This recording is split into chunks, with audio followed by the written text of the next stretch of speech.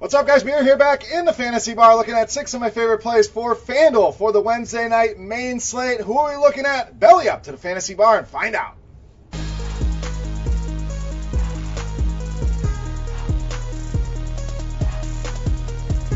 Welcome in, guys. Wednesday edition Beers Daily Fantasy 6-pack back here in the Fantasy Bar once again with 6 of my favorite plays tonight. We'll talk about FanDuel. A lot of early games today, so good luck in those. We're going to focus on that main 8-game slate for tonight. Couple things before we get started. Coors Field back on the docket. No need for me to tell you to play Coors Field bats. Looks like a lot of good spots there. Also, Boston bats. JD Martinez was good to us as the beast in the night last night. But Boston, you don't need me telling you to play them tonight either. Great spot there. Want to find you some bats outside of Coors, outside of Boston. So let's do just that in the outfield with Jock Peterson to lead us off at 3,500.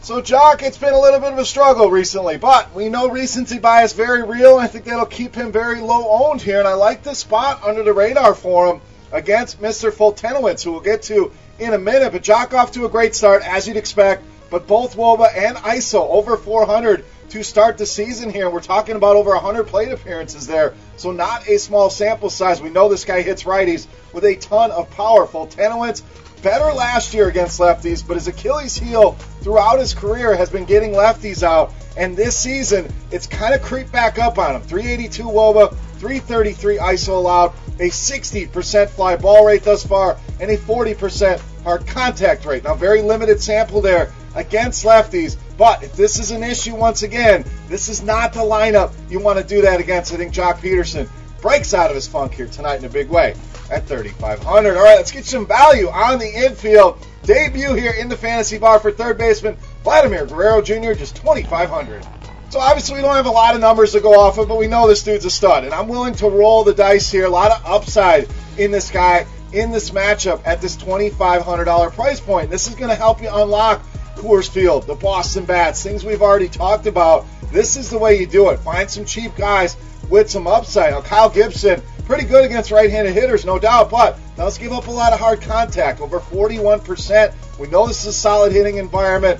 I'm willing to take a shot here on Vlad Guerrero Jr. at a very cheap price of just $2,500. Now, I like that game. Let's go to the other side of things in the outfield with Max Kepler, 3,600. So Kepler, very good numbers against righties throughout his career. Let's look at this season. 273 ISO, 369 is the weighted OBA, and that ISO matches up very well with Mr. Thornton and his ISO allowed, sitting at almost the same number, 275 allowed to left-handed hitters. So he gives up the power. We got a power hitter here. We mentioned the nice hitting conditions here in Toronto, and I already said I like this game. I think you can stack this one up. You can do it pretty economically and allow yourself to get access to high-end pitching with a solid game stack that nobody's really going to look at. I think we get some runs here in Toronto, Minnesota, but I like Kepler in all formats tonight at 3,600. All right, let's stay in the outfield with some value with Josh Reddick, just 3,000.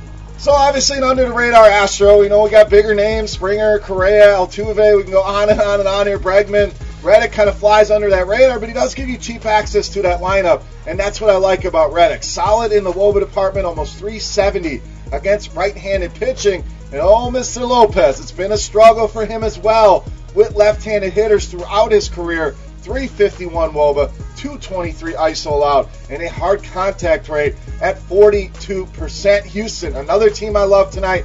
Josh Reddick, maybe the 5th or 6th Astro for a lot of people, but I want to alleviate some of that salary, get him in there. I like this spot, and I think he goes yard here tonight against Lopez. All right, back to the infield, under 3,000. Catcher, first baseman Miguel Cabrera at 2,900.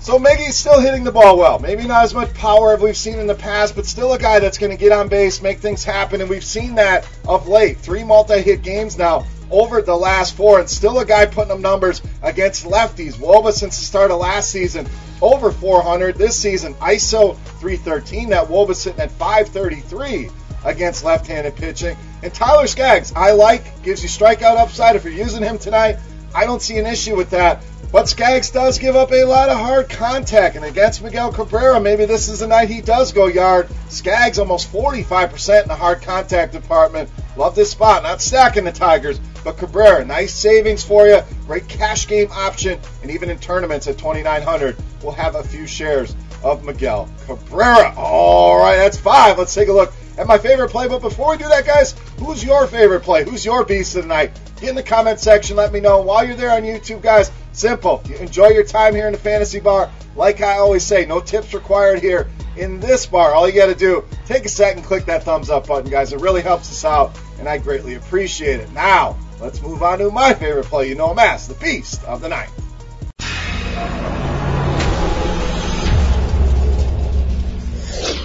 All right, Beast Time, we have not given you a starting pitcher yet. We saved in a lot of spots. Why? So we can pay up for Chris Sale, $11,000, tonight's Beast of the Night.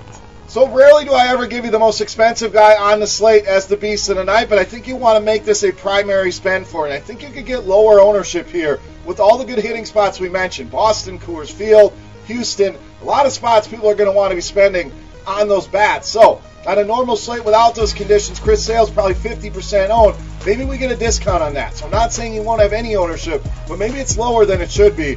This is a guy that's absolutely starting to pick it back up. We saw him struggle early on in the season with 18 innings pitched over his last 3 starts, 28 strikeouts in that time frame. We know Baltimore, a bottom 10 team in strikeouts against left-handed pitching. When you look at the career BVP here, we're talking about an absolutely ridiculous 47.6% strikeout rate against current Orioles bats. No, Chris Davis is not all of those strikeouts. He accounts for 9 of those.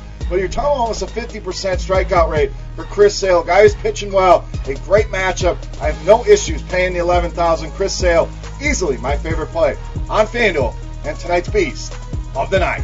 All right, guys, that wraps up here for the Wednesday night main slate on FanDuel. Any questions, comments, feedback, you know what to do. Hit me up in that comment section right below the video.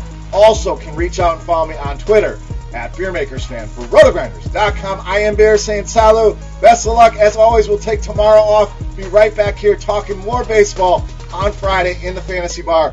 Good luck tonight, guys, and we'll see you back here on Friday. Hey, thanks for checking out our videos. If you want more expert advice on DraftKings, FanDuel, or any other daily fantasy sports, make sure you check out the current videos playlist